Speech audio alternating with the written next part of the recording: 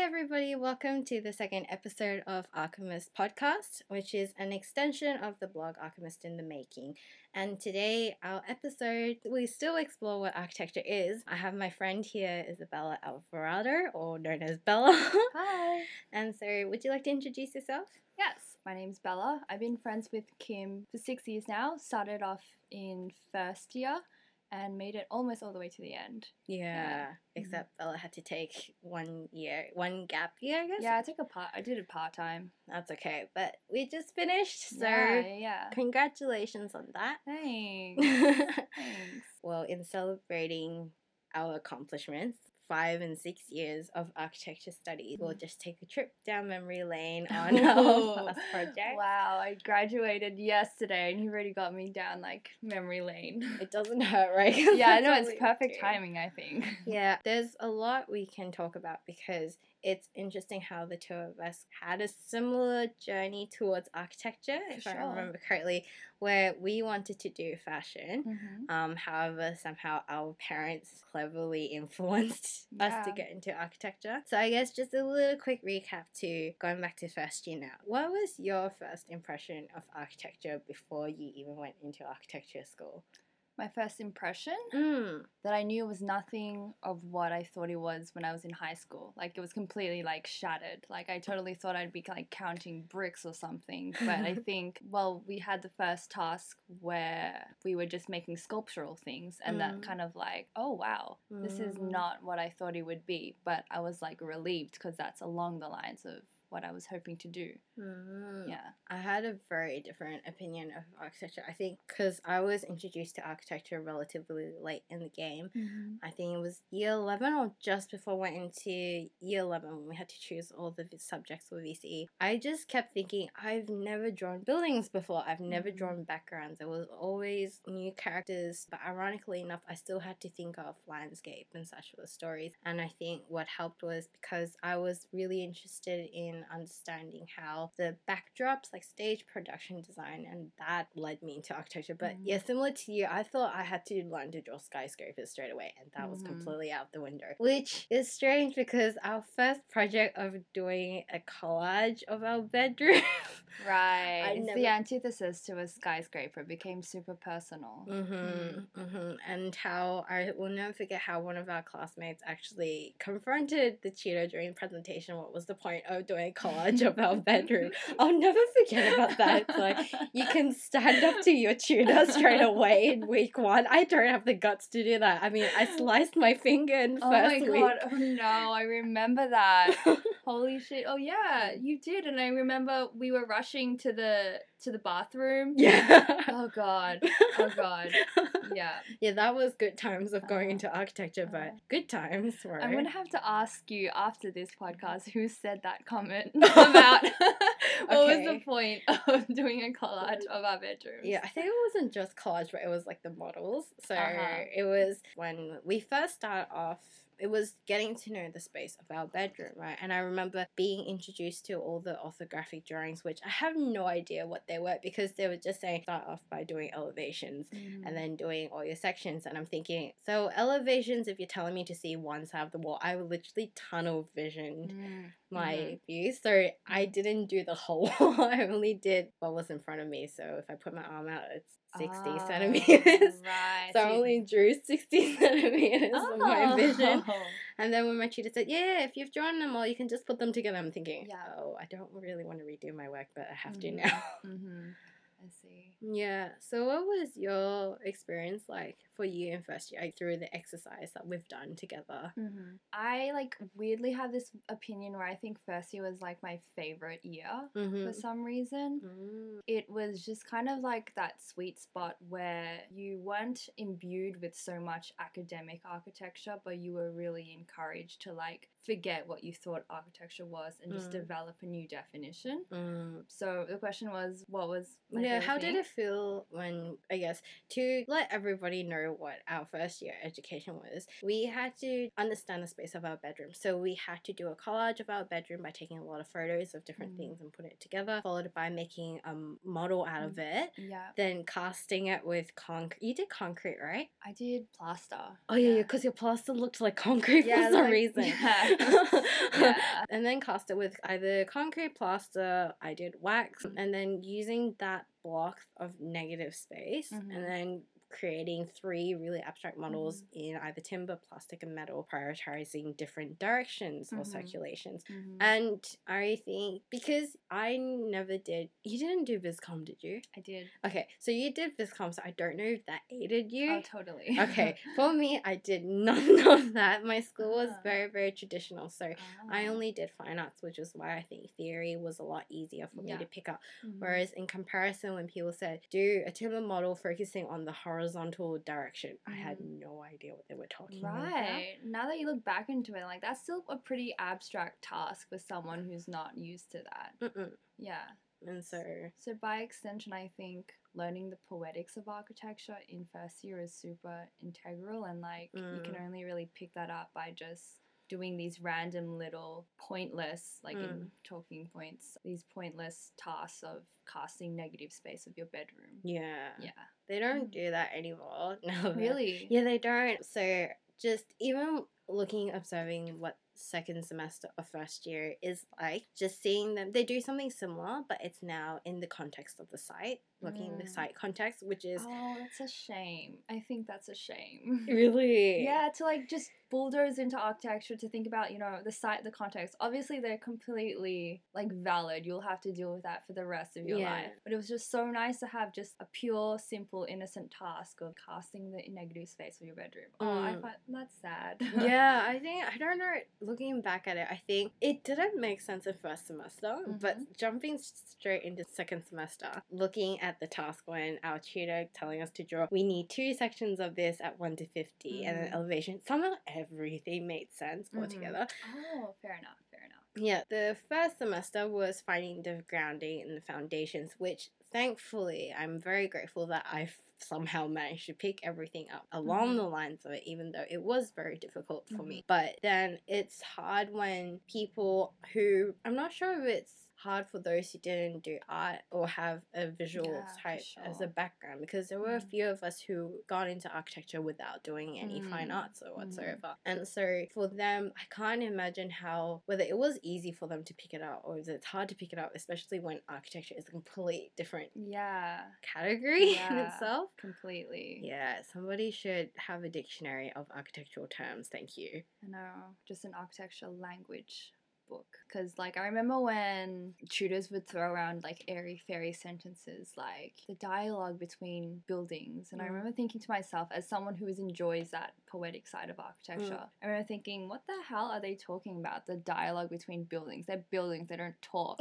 Like, but maybe you should invite someone who is a bit more pragmatic and wasn't aware of that essence of architecture into your podcast, because I would want to like hear what their thoughts were. It will be a huge debating session. I don't know. I don't know whether I want to defend anything or I just let them speak, because this would be a very interesting panel discussion if that actually happened. Yeah, I think if anything, it was therapeutic not having to design a building. But then eventually, even though they told us in first year, where I'll never forget this, it's like saying, you're not designing a building. Okay, we get it. Then don't tell us to say you need a place that's called entrance and then you need transition space and circulation, because I still feel those words have associated themselves with a building, and that even the word building itself is now such a big stigma in our profession, because I find myself, especially when I'm just writing about architecture in general, I tend to avoid the word building. I'll just replace it with architecture instead. I just see it as either a skyscraper, if not it's 4 walls and a ceiling and a floor, and then to suddenly hear all this transition space, it's similar to thinking of a kitchen and a bathroom. There's so much association that it's very hard for us to step away and challenge it, especially when we're so used to the conventions of one thing that you're just thinking, so if you're telling me to redefine a kitchen, does that mean I suddenly decide to change that kitchen one day should be a bathtub and that kitchen is a place for cleansing instead? And that would be a very whacked project. Yeah, that would be a very intense interrogation. Like you'd have to employ so many strategies to kind of tweak your position or what you really want to say versus like what you have on paper. Hopefully no one ever asks that. Yeah, because my favorite question to ask when I'm very bored and then I guess there's no answer to is, how do words become words? Remember how I said, who decided, for example, I'm looking at right now, a pair of sunglasses is called sunglasses, and how do you call, I guess, a chair? Why do you define those things? I mean, you know that artwork, what's it called, the Joseph Kosuth artwork, 3 in chairs, like there's is it the writing of the chairs? I think there was a tutor who actually used that artwork and did that for his studios, right? Ben and Colby or something. Yeah, no, that artwork's super interesting because when I was studying that one, so basically it's an artwork where you have an actual chair in front of you, which is a physical chair, and you have on the wall a definition of the word chair, and then there's a photograph of the chair, so you have 3 versions of a chair and neither is like more of a chair than the other chair. Precisely. That's like getting really airy-fairy, but to like go back to your thing, like how do words become words, I really like etymology, like how words became that thing. Yeah. So that's an interesting area who decided on that and how did that came? It's the same with languages as well, and then grammar. And I think, going off topic here, but I remember somewhere on my Facebook, I think they just found out I was looking at spoilers for Game of Thrones, and then there was one segment, I never read it but I should, where they talked about how those linguists, people who make up the language, so to think of dictating what the grammar is going to be, dictating what type of words and how to pronounce things, the phonetics of it, that's something. That's an art in itself. It is. Because you're really contributing so much to like the history of an object or a word. Yeah, that's so true. If I remember correctly, in high school, we used to have this competition where a few of my friends were in it, and they're given these sentences in foreign languages, and they're given a cheat sheet that has no association with the sentence whatsoever. So it would be, for example, the sentence will be in Russian, for example, and then it says, I want a glass of milk. But then the cheat sheet that they're given will be numbers 1 to 5. And you have to try and figure it out how to translate it with numbers as a translation, but not knowing what the sentence is. God, that sounds like mental warfare. Yeah, they did. And when they went to, I forgot which Scandinavian country they went to do the competition, they did pretty well because I think they managed to get one word in the end because they were in the top of the top. So that was really impressive because what managed to get them to send there was they managed to beat the other team by 1 more word. So I think they managed to successfully decode the 3rd word, whereas the other team did 2. So it was such a tight competition. So how do they decode using the cheat sheet? I think it might be the grammar format or just somehow the way they've typed out certain words that it might make sense. Keep in mind, guys, this was ages ago, so I can't remember the full details of it. But I just remember how, like, now that we're talking about languages itself, it's so strange how we managed to, as an architecture, as an occupation itself, that we managed to invent certain terms, and while we have the generic ones, I don't know who decided to give us really complex ones, and I'll be sitting there in lectures thinking, this is embarrassing, I'm studying architecture and I have no idea what you're talking about. I mean, like, architecture makes up so much things. Hold up, what can I swear? Probably not.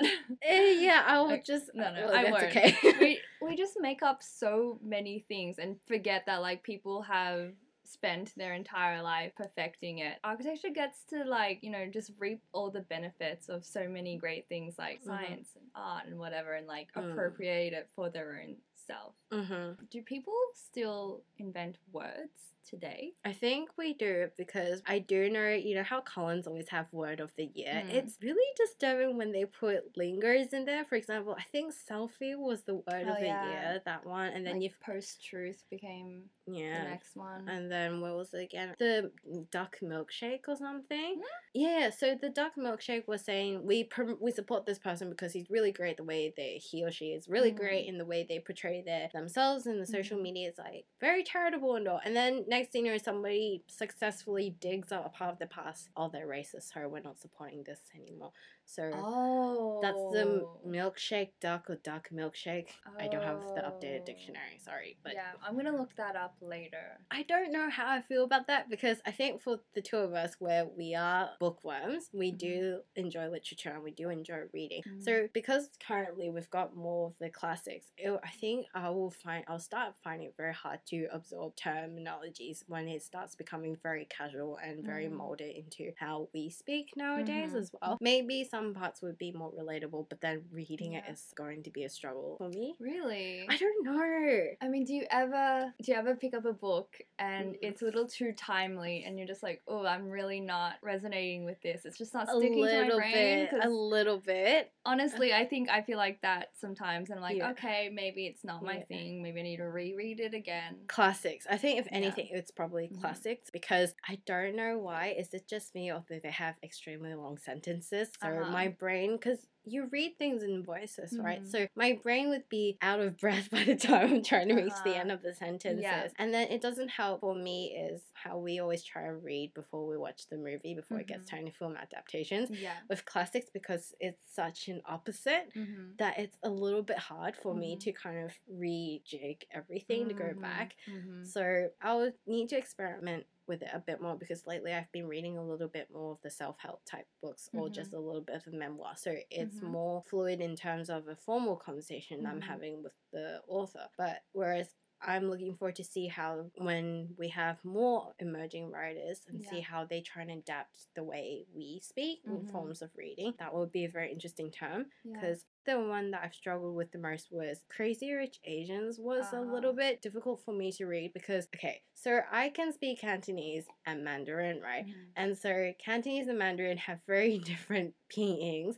And on top of that, when it's set in Singapore / Malaysia, you've got people speaking a sentence where they've meshed everything together. Right. And so that didn't sit well with you. No, it doesn't, because I'll be reading halfway through, it's like da da da da, and it's like Cantonese or Mandarin, and then and then next thing it would be Hokkien. I'm thinking, I can't think of which Hokkien pronunciation it is. And so I'm just curious to know whether I'll come across that because I haven't read anything that has, if you can't make habit, then yeah, I've struggled a little bit with that, but then afterwards it's okay. So you're more into like the purity of text and, you know, being historically correct and like as opposed to just like a hodgepodge of appropriated things altogether. Yeah, you can say probably because since English is my second language, and so growing up in Australia where I have to learn the proper grammar, like knowing how to write well and all, and possibly because I have been writing as a hobby since I was a kid, then therefore you can call me a text snob, but then I suck at writing sometimes in some genres. Then that makes me a little bit more critical about the way I would write as well. Yeah. So I think like, well, in contrast to that, I only speak one language, which is English. And so with your background having like a lot of these languages intersect and you kind of like to make sure they're all correct.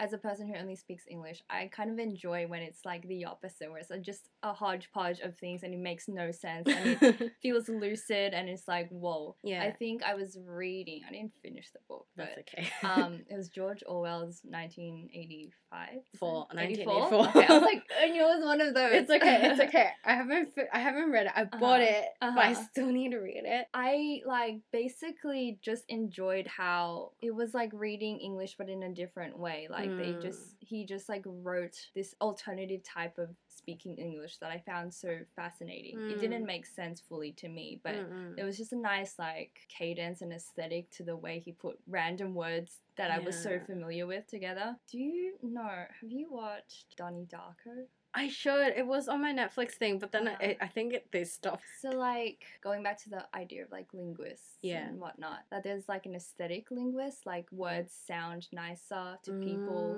who don't know English. And so the most aesthetically sounding English phrase is apparently cellar door. So if you said that to someone who speaks a different language, they would say that's the most aesthetic word. Yeah. If anybody ever asked me what are some of my favorite words, it's whimsical is one of my favorite words. Alexithymia, you know how we talked about that list that describes feelings, so alexithymia is one of them. Ellipsism and obliterate. I don't know why, but there's some complex in the way to pronounce it, but I really like the word obliterate. It's very dark, but obliterate. Yeah, I know. I should start a list of words that I think are really nice. I like the word sublime. I don't hear it's a nice word, but I don't hear many people use it anymore. Yeah. It's a very like romantic, old-timey sort of construct. And speaking of romance, I think the most bizarre fact that I've ever came across was, you know, how the word awful itself, it used to be a compliment, not a pejorative. So awful means full of all. So you're giving somebody full of all. Wow. So it's all and then full. So it's just shortened and put them together. Yeah. That's like the definition of the sublime. Like the sublime is kind of like this awe-inspiring, beautiful but terrifying thing. Awful. Yeah. I can't unhear it now. It doesn't. It makes more sense now, but I can't because we always use it to describe something terrible. Now. So how did it evolve? Oh my gosh. I'm just gonna be eating something like this is awful, but like it's meant to be really good. It makes so much sense. Awful, like full of all. Yeah. I didn't even know that until I read it. I'm thinking, how did you change from something nice to bad? So I actually think, speaking of sublime, now that we've gone completely off topic, bringing it back to architecture now. The phrase is very architectural. I'll explain later. Pardon? It's very architectural. That's I'll explain good. later. Okay, I look forward to that. Yeah. So basically, we talked about sublime, and I think, didn't you have an architecture project that was on sublime? Or was it my punk buildings one? I think so. A little bit. That one's a bit more existential. Okay. Which could lead into sublime, but continue. Okay, so now that the word itself is very nice, sorry, the definition completely blanked out in my head. So can we then, I guess, going back to memory lane, now we've just jumped into the time machine and going back to 4th year for you, 5th year for me. So how was the punk building situation? Anything you'd like to expand on that, I guess? And its relationship with the sublime, because existential is another very weird black hole. Conversations. Oh dear. Well, I don't know. Well, I've always been like interested in like the non-tectonics of architecture and whatnot. But the sublime, for example, sub means to be under something, and whoever coined the word the sublime was referring to an arched doorway. So the arch of the doorway will always be above your head, and so the person always below and looking above. So I should probably like know the etymology history of that better. It very much like Wikipedia that. And we're not expecting you to explain everything because this is just a quick time trip back to everything. Okay. So punk buildings, I was interested in boredom and the things that, in contrast, things that make us inspired, or how boredom can also inspire inspiration. Fun fact, the tutor of punk buildings, who I also did his class this semester, was also the guy who ran the first year task that we did, who did the negative space. So I think it's just like lineage of Eduardo just like influencing and being like, don't worry about real architecture. Oh wow. But then architecture school, is it ever really real architecture? It's not. So like when you get to your like final project, I don't know why everyone's kind of like, I want to do a real building. It's like, it's never a real building. No, it's never. I have a feeling, an inkling in me, I still yet to need to go into practice fully. I have a feeling whatever you design, you won't recognize it by the end of it. Like, you'll recognize your hard work in it, but you'll never recognize the form that you start off with. Because it always goes through revisions, and then, you know, you hand it off to the builder, and then, like, they decide their own decisions, and they make their own decisions, and it's like, oh, fantastic, what was the point of me being here? Yeah, I mean... Not me, but, like, other people who, like, I've talked to. And it sucks because it's that idealism of architecture before we're going in as as I said earlier, just how my stereotype portrayal of architecture was, how the heck do I design skyscrapers? But I just have to eventually, which I don't really know that would be my field, but we'll see. I don't know what will happen for our journey. Do you think then his theory, so going back to how your tutor for your master's project, do you think his principles, consider that he coordinated our first year course, do you think any of that was resonated in your master's studio, or is it completely different? I think I'd have to say yes. It makes sense at this point. Yeah, somewhere in between first year and final year, I was doing a bit of everything in the technical sort of studio and like the furniture making, development, skyscraper type. And I enjoyed that until I just went back to full circle and went back to what I was interested in first year. Yeah. It's the theoretical side for the both of us. So I think we did come from a very creative background, so a very out there background in terms of the fine arts area. So it is a little bit difficult for us to adjust back to the pragmatics of it, which I think to some extent is good, but then it's a little bit sad because it's so hard for us to convince somebody else that architecture, even though we need to understand the realities of it, we still need to appreciate that there needs to be some kind of creative quality to it, which I think sometimes people forget. Unfortunately, we do have to sacrifice because of other pragmatic reasons, such as budget, I guess materiality, client just wants what they see on social media, etc. Yeah, it's a full-on like disconnect. Like at one point you have to graduate and kind of relinquish the sort of ego you attained, and you just kind of like, while I am now the monkey of all these other people. But like watching people in practice, there are people who thrive off that and kind of like absolutely kill it. So like, I mean, I'm not to put down people who design skyscrapers or anything, but there is an art to being able to survive in that sort of environment. Yeah. Which, I mean, those people aren't like, they're not devoid of thinking theoretically, creatively. No, they're not. It just like completely cuts off by the end. It doesn't translate.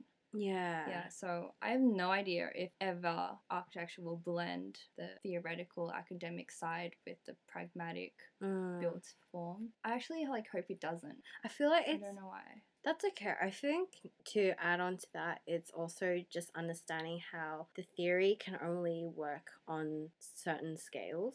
Because buildings or architecture nowadays, the size is increasing. And I feel that because we are in a growing population and we need to accommodate different programs, because nobody is really pigeonholed into certain programs now. You have people having to move from place A to B all the time. And so naturally that gets lost because the theory is more based on people's habits nowadays and their way of living. And I think in itself, it's nice in that sense because it means that we do have that freedom to break away from that theoretical side, and I'm not sure if that's probably the reason why you hope it kind of stays that way. We can't always immerse ourselves in theory because when we get too philosophical, it gets very overwhelming. It does get overwhelming. You don't want to go down that hole. Like, there needs to be a firm line where you stop. Because then it also becomes a bit like selfish and egotistical. Like, some studios are like really, you know, we're for the community, you know, we're putting ourselves,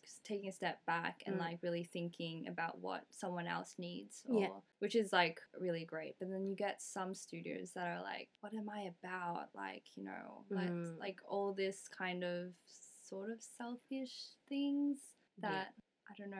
I don't know how to finish that. That's okay. It's just more of seeing architecture as an extension of yourself. Yeah. Or the other way of saying it is from the same person who also challenged the tutor during our first week. He also said seeing architecture as, it sounds a bit morbid if I say it, a memorial of themselves. Yeah, don't worry, I already know. Yeah, I think you know her by I now. actually think I've already heard him say it. Actually, I'll never see architecture like that. No, I'll never do that. Actually, I've only done it once where it's for, you know how I start writing poems to accompany some of my projects in first year, right? Mm-hmm. I think I wrote something along the lines of, you will see me stand very tall towards the very end and you have no power to step on me whatsoever. Mm. So that was what I've written towards the end of it. I was just having a bad day, so I just wrote that to make sense for it. That's being said, have you been in a studio where you think you had to design something that was an extension of yourself? And have you been, out of all the ones you've done, have you been in one where you think you had to design it as an extension of itself? Mm-hmm. And then afterwards, for the rest of the ones, how did you feel about it? Do you think it was very community minded, or it wasn't as selfish, but there were a few things that you'd like to challenge from it then? Give me a second, because I have to remember all my projects. I don't really remember. First year, give me a sec. Okay, yep, there was, the Weird Cinema, then we've got Big West, and then we've got Spatial Consequences, and then Stealth, and then Masters was the Skyscraper one, and then my last two, one was the traveling one. Oh yeah, I forgot about that completely for a second. Yeah, dude, me too. Like, I forget that was a uni thing. Like, I went to Poland for a month and hung out with uni mates. Let's say, I think my punk buildings one, as an extension of my anxieties of, like, what I think, blah, blah, blah, blah, blah. It was about boredom, and I really like boredom. I think boredom's, like, everyone needs to be bored to, like, really understand what they are thinking or feeling. It's great if you have an exciting life, really happy for you, but I feel like that's sometimes a little too distracting. It is. You really need to take time to think, and that's why I love the train. Okay, so I took the train here, which is a bit weird because, I could just drive here, but the train is nice. It's like you just set an hour of your day to just think and listen to music or whatever. Sorry, I didn't really answer your question. No, that's okay. I think that's good to know that it's not selfish, at least, seeing the extension of yourself. It's more of challenging some of your viewpoints, which I think is really nice as well. Then that leaves architecture designing as an extension of yourself kind of a positive note, because sometimes, even though we are being selfish, at least it can be benefit for the other people, right? And then when you have selfish as a really broad term, it can range from being beneficial to not so beneficial at the same time. I mean, like, not all architecture is exciting. Like, you're gonna have to design, like, doctors, receptionists, like, rooms, or, like, toilets. Toilets. One of them. Toilets are cool. They are cool. Toilets are finicky spaces where you have to really, think about, like, the scale of things, Yes. Like, I remember thinking, like, when I was first drafting a toilet, I'm like, what's a urinal screen? Because, like, I've never gone to a male's toilet since, like, primary school when someone forced me to go in there. Oh, no. So, no, toilets are, like, really, really cool spaces. They get so underappreciated, I find. So underappreciated. There was a studio that did that, but we missed out on that. Oh, really? Yeah, third year. It was a third year studio.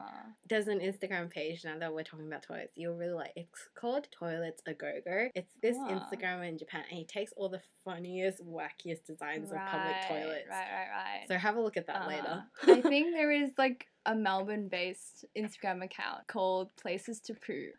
I don't mean to be plugging them, but, like, I think they document, like, interesting bathroom spaces. I haven't gone on that account for a while, but I just remember it because it's a great, like, idea. Yeah, that's interesting. Okay, and then the following up question is, out of all the studios that you've done, have you got one where you feel like it's a perfect balance of being a little bit about yourself and then quite altruistic in a sense? I'd say Big West. Yeah, I thought you might say that. Because, I mean, it was very pragmatic. We were building furniture pieces in collaboration with this, like, house thing. But then it was also had a cultural element to it that, like, really made you think about your own culture. Like, actually, I didn't think about that, the culture aspect of it. Yeah, so, like, if it was designing furniture pieces for, like, I don't know, a coffee cart in Southern Cross or something. That's, like, super, like, pragmatic. That's super, like, everyone needs it, everyone uses it. But, like, we really looked to, like, Asian culture and ethnicity and, like, Footscray as a scene. Also, like, love Footscray from the West. So I think that was the best combination of the two worlds. That was nice, yeah. I think what made me really happy was it was where I started to discover what I really wanted to do in architecture architecture for my career, where it was the right combination of being an installation in its own right and then being very community minded, and there was a lot of public engagement, which I loved that part of it. And I would love to do more projects like that, because I feel the nice thing about architecture school is that you can be as creative as you want, but what I would love it even more if there was better engagement with the real world, because I think that, as you said, the ego, right, we become so enclosed and boxed in into our own little cohort that sometimes we do get a little bit big-headed. I don't know about you, but I feel I get a little bit cocky. Yeah, you just listen to yourself and you're like, what am I saying? Like, in the middle of the I'm like, shut up.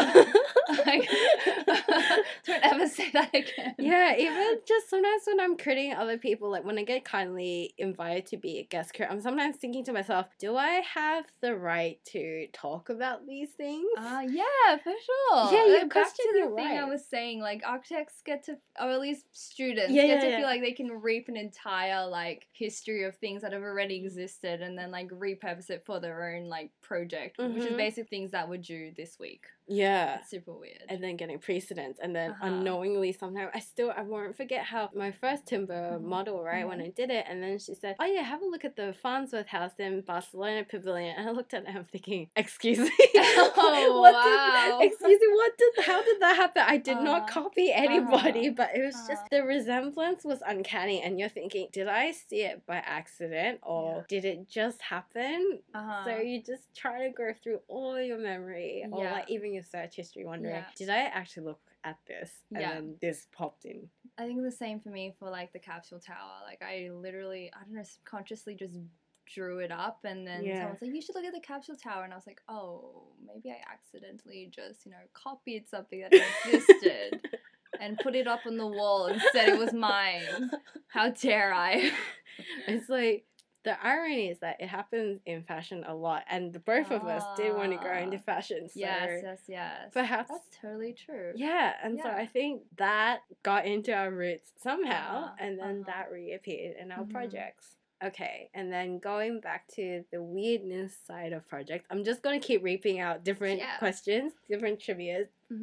Okay, then what's the wackiest thing that you have to design in your art studio, like in your architecture studio? The wackiest thing I had to design? Oh, man. I know what it is. I have two in my head that I think you might say. I'm just curious to know if one of them was correct. So then one of them is the apparatus I did for Fletcher's Spatial Consequences of Architecture. I thought you would say that. I thought you would. A studio like that, it was by far the most conceptual and theoretical. And I, like, did not enjoy any of it at the time. But it was the most beneficial. Yeah, because you always go back to it. For some reason, it seeps into your work. The title makes sense, though, of the studio, Spatial Consequences. Yeah.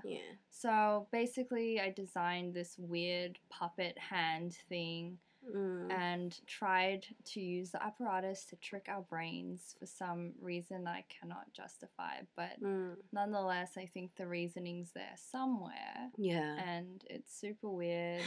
What was the other one you were thinking of? I thought it was that, I remember, I will never forget your design process for this one, but you said 2 a.m. and looking at optical illusions. Oh, and you were delirious by then, I think. Yes.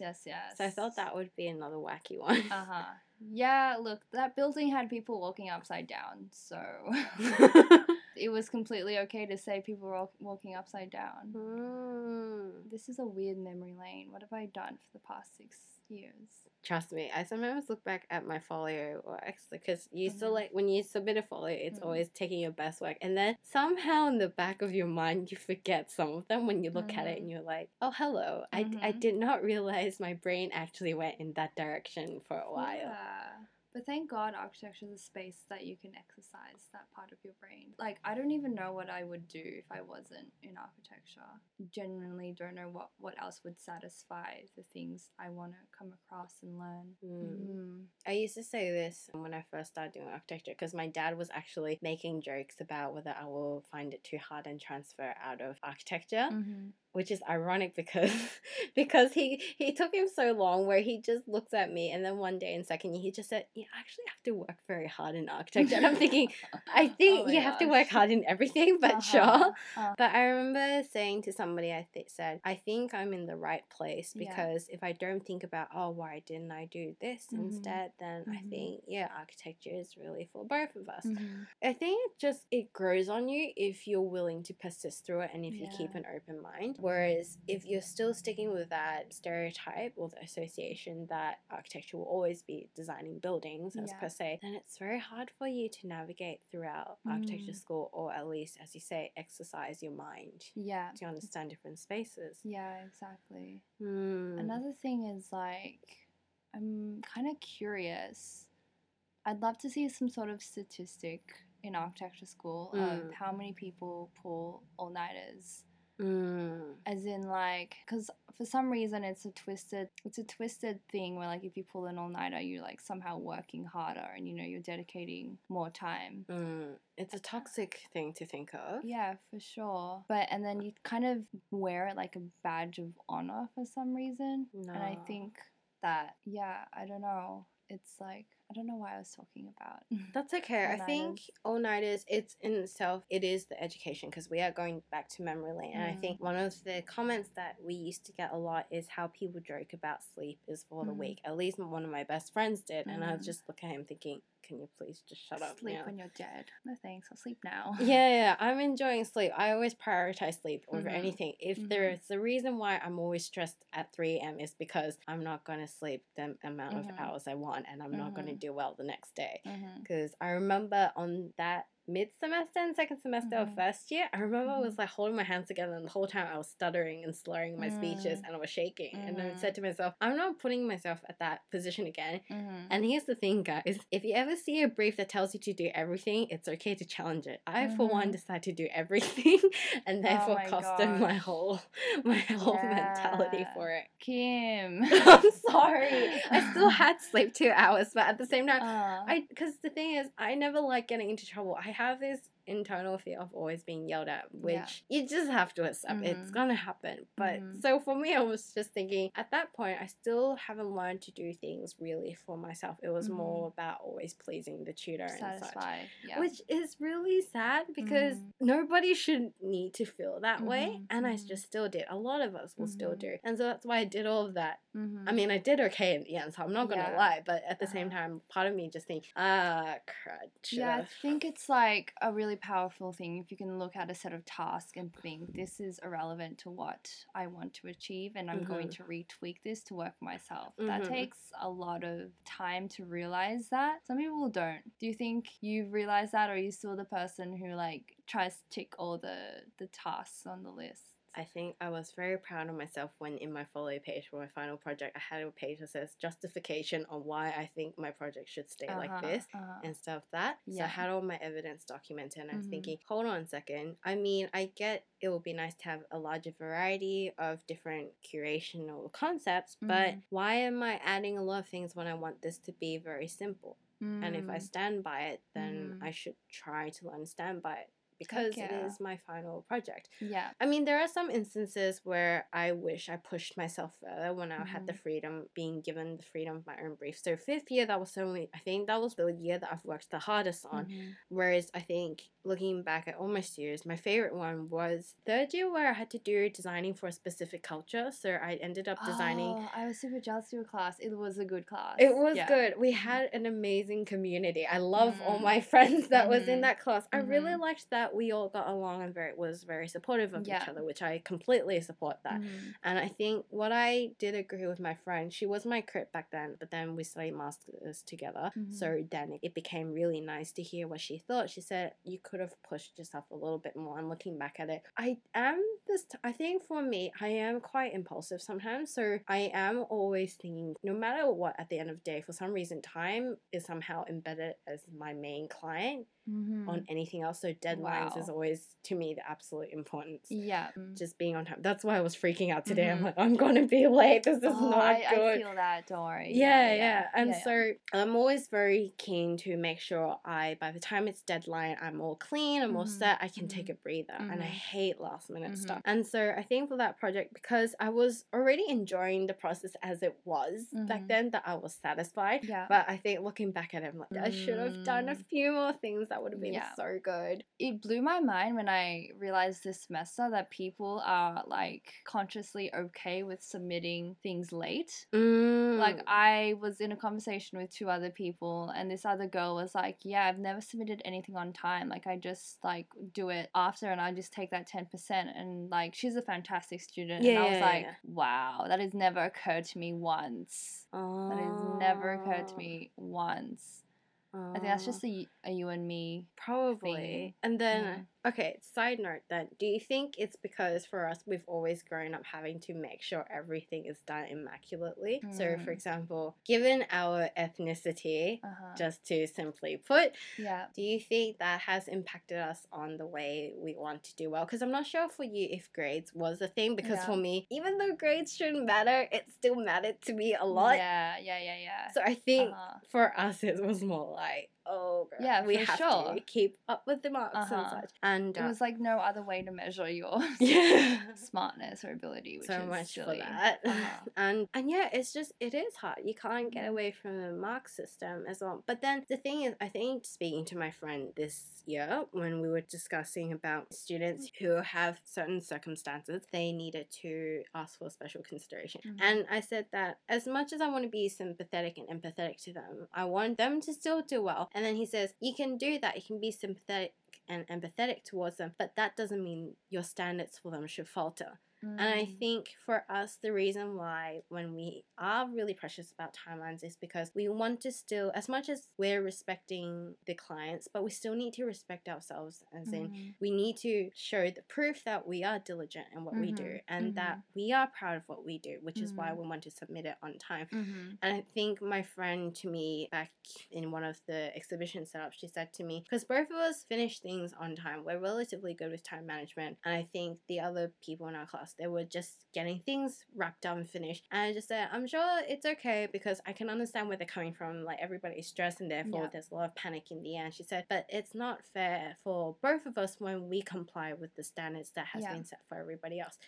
And so I think gave me a little bit of validation in that sense that as much as we want to feel sorry for other people or at least be sympathetic for other people, it makes sense. We still need to stand by our standards. And if being on time is our standards, then good on us. And then if people's standards are like not being on time, then okay, if that's your principle, that's fine. What if you're in a group assignment? Oh no, that's so hard. Because you know what happens is we're on time and, you know, we're very empathetic people. Yeah. And then we end up taking up more workload. Oh no, this is one of my most terrified interview questions. What happens if you have a group member who you don't get along?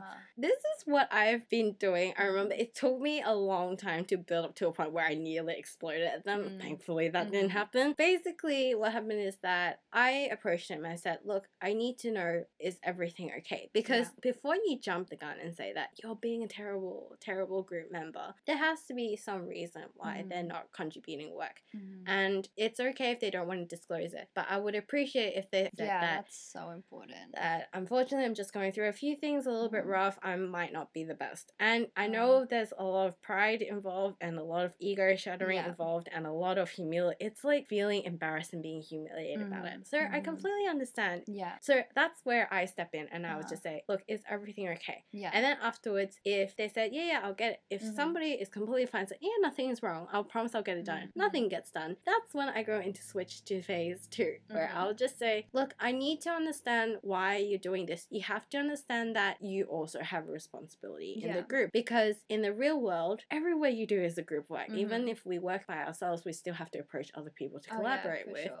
And you have to understand that. Yeah. And I remember I told him, I'm like, you need to give me this now. I'm not costing my own stress. I do not want to waste my health on worrying about whether we're going to get so done. Bad. Like a real like problem. Like I've had some similar situations where I kind of understand what their situation is. Yeah. And then I think you can like probably relate to this. Yeah. Where like because you want to kind of make everything good to your standard, that you kind of are like, oh, it's okay. You focus on your own thing. I'll collect some of your workload. Yeah. And then kind of do part of the assignment or part of what their share should be. And then you kind of think, you just get like so angry at yourself, but you can't like give it back. No, you can't. And then the worst thing is if everybody gets the same marks. Yes, if everybody gets this, it's okay. Completely fine. If the worst part is if everybody gets the same mark, that's even more frustrating. Even though marks should not matter, but at the same time you're like, to the truth, have you been paying attention to us?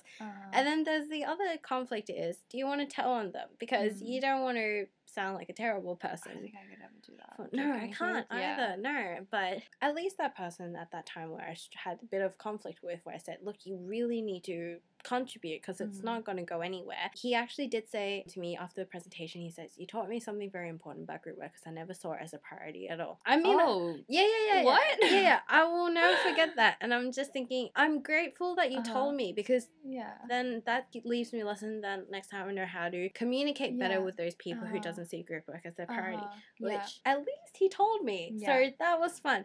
But then for me, the worst part is I have let this go, but when you catch them lying, that really, I would be throwing arms. No, I would be, and that would make me cry. Yeah, I nearly lost it. Where I remember they were absent for one period of time, and we needed everybody on deck. And then they told me that they were just going through a few things, just a little bit busy with work and such. And I'm like, yeah, that's completely fine, completely understand. As long as you can contribute in some way, that would be great. Because they had just a few side projects, and that's fine. And then side projects, as in their own personal projects? No, still work related. And then afterwards, they also did say that they did contribute to the initial stages of it. And I'm thinking, you're borderline okay on it, because the two people who were in the initial stages were still doing most of the teamwork as well and helping out and all. And then next thing you know, I find their group project partner, because we were just taking transport to uni at the same time. And then they were like to me, but they said that they were helping you out through the project. Oh, and my God. And the fact that because I was there the whole time, for sure, and then they were not there, it just made me wonder, like, oh no, please don't do this to me. It's really bad. Yeah. I'm sure they've grown out of it. I'm just Maybe not. I don't know. Maybe not. I don't know. I'm just gonna give them the benefit of the doubt today, because positive vibes for the time being. Yeah. But please don't lie. Just please don't. It's really not worth it, because I know it does catch up to you one day. What did you do? Like, I just became a little bit colder on. I just lost a little bit of respect for them. I just don't feel really good, and I feel a little bit weary of them, especially when I hear that my friends are also teaming up with them, because they actually went through a very similar journey that we had, unfortunately. I mean, that's okay, because we all have to experience different things, because everybody we meet is a lesson to learn. So now the main challenge for me is, how do I learn to communicate / confront with people in those types of situations? Sometimes, like, as a person who's a bit, like, passive, I don't like to take control, like, in any way at all. I'd much rather listen and observe. Sometimes you just have to kind of come off as a bitch sometimes and, like, just set the standards of, this is the bare minimum that we need to achieve. I know, like, uni's not a real project or anything, but, like, that teaches you to kind of foresee certain problems, and then so that you have time to deal with it. And one thing is, like, I don't like to tell people what to do, but sometimes in that situation it's completely valid. So you kind of have to, like, you have to guilt trip them. You have to guilt trip them. Don't make them feel like you're willing to take on all the responsibility. It's not worth it. Yeah, there's so many stories of that, and like you said, it's gonna happen all the time.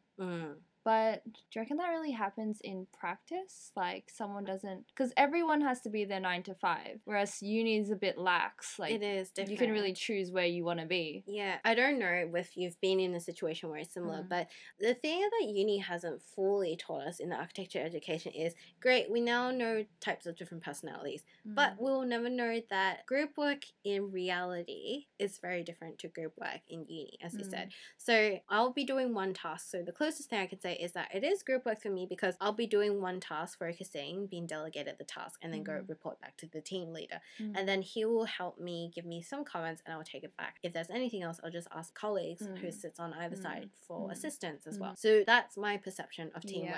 Unless I have been very fortunate enough where I've been placed in a culture at that work culture at that time where everybody's very supportive, then we're lucky that, I'm very fortunate that we haven't experienced that yet. However, there are times there is a level of stress, and when there is a little bit of unease, and especially in terms of having competition right now, because ultimately the environment we had in high school is very different to how we interact with some of our colleagues in uni as well, and that's going to be the same at the workplace. So I think that, to go back to your question, if I remember correctly, is asking whether you think that happens in the workplace. It might, but we just don't know when. It could be on very understandable circumstances where situations just brings out the worst in us. Otherwise, when somebody just disappears one day without any explanation of some sorts, because that did happen to us, the person we generally turn to suddenly just disappeared. That sucks. Yeah, and that threw us in a huge spiral, but we'll always make it out some way. Yeah. There'll be a little bit of resentment of some sort, but we'll just have to fight through it because we can't mature and we don't go through these negative experiences. I guess there's a luxury in workplace where you can hand off tasks. If you can't do something, you're allowed to say, oh, this is too much work, it's overloading, and then there's actually someone's job to like resource to someone else. So that makes me, I feel like that uni experience of someone not pulling their weight won't happen too much. Yeah, it probably won't. Yeah. Who knows? Because it might not work in your office environment, but then when you have to collaborate with other people, so your external teams, right? And what? Okay, that's a very good point. Yeah, and then we will probably experience that because we are still relatively sheltered at the stage of our lives we are at right now. But then when we're moving to wider places, we're definitely going to be more exposed to different personalities. Because the things I hear from my mom's work from A to B, it's very different, as well as to my dad's workplace from A to B as well. So we'll see. Hopefully, fingers crossed, by then people are relatively civil enough, and that we are all responsible adults and that we'll be able to do that. But we will be prepared for that, at least. Yeah, for sure. That's true. I can think of some situations where like certain people you're emailing with aren't pulling their weight. But then again, there's luxury of time. Like uni has deadlines. Sometimes you can really push deadlines in the real world. Yeah. And things go over time. Almost everything goes over time. Yeah. Yeah. I think if there's one thing that I have learned now that I've finished uni and then working in different types of creative fields, is that you have to learn to deal with disappointment. Because now that you've said that, if it's different to the workplace, so what is your standard that you have to be expected in your workplace versus the realities of it? Because everybody's going to be working off different standards, right? So I remember when I first started my first job overseas, I just kept thinking, I'm not doing enough, I need to keep pushing and keep pushing. But they said, it's okay, you're doing really well, but it's hard because you see other people who are more senior than you are still struggling, but you're just wondering, so who should I look up to? Yeah. And because it was a small team, it was very hard for me to find the finish line, or not finish line, but the goal line. And it was very hard. And so that standard is completely thrown out of the window, and I don't really know what's going on, right? And then similar to tutoring, your standards that you have were expected of us back in first year. And it's so different now because it has been 6 years for us, both of us. It's completely different. And that's something you have to learn to wrestle with. What do you mean by it's completely different? So, as in, I don't know who's going to be listening to this. The amount of the amount of work to be produced, the output. I don't know. It has been 5 and 6 years for us. So for us to look back to our first year work, it's a be bit, like it's a bit tainted, like yeah. So Uh-huh. the amount of knowledge we build up over time will definitely change your standards, and to bring ourselves back down is not the easiest thing to do.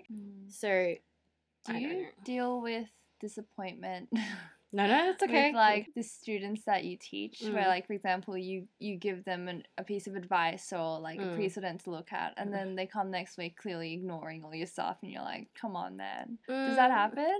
No, actually, I don't know how to describe it. So I think this will eventually happen to all of us at one point, and we just need to hopefully realize it as soon as we can. Yeah. But when somebody talks about the idea, because we are visual people, we'll definitely think of the grand plans that they have in their heads, right?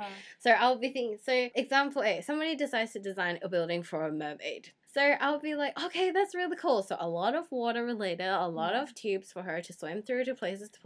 I will see that. So I'll have that perceived in my head. I'm just like, yeah, you can do this, A, B, C, and D. Yeah. And then they come in with a complete different types of like 1, 2, 3, 4. I'm thinking, that's not what I had in mind, but we'll but work. like you do you, like you know, Yeah. they probably have their own sort of hopes and dreams for this project. Yeah. And and it's great because then that means they'll always teach me something, and hopefully I can teach you something. Of course. So that's why I really enjoy teaching in that aspect, is because we can exchange ideas, right?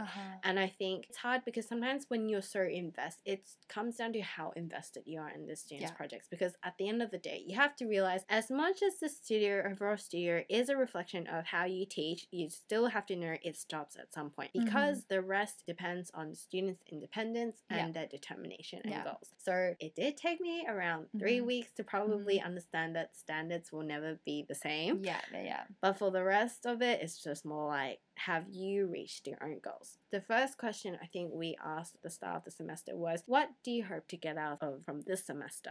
And that way, by the end of it, it's easier for us, because then when looking at their follows, we know that, okay, do you think you've accomplished the goals you wanted to achieve? And if that has, great, I'm happy for you, because even if the crits give you all this feedback of what you can do, I'll be just sitting here and thinking, I'm okay, I'm still taking in what you guys are saying, but I'm just happy you accomplished what you wanted. Yeah. You just kind of have to trust that, you know, they're applying themselves and not just taking this whole thing for granted. Yeah. And some do, but they don't realize it, and some just, due to circumstances, they struggle to, right? And you just have to accept that. At the end of the day, as my partner has told me, who I was assisting, said, you can only do so much, and that hopefully will lessen the level of dealing with disappointment. We should rephrase disappointment. No. Maybe like, it's such a pejorative term, which sucks.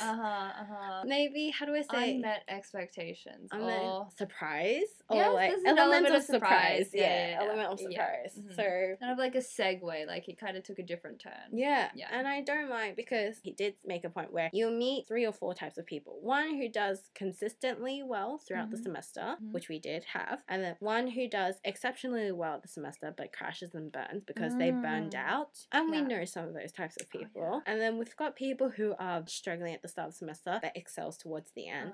And then you've got those who just refuses to listen whatsoever. Yeah. So 4 types of people. Interesting. And that's just something you have to be prepared for. Yeah. So that's really fascinating. Just to close things off, do you have any comments or questions you'd like to go off from? Because I'd love to have you back on again. Yeah, this was really fun. That's good. I'm glad you enjoyed it. Do you have any comments or questions?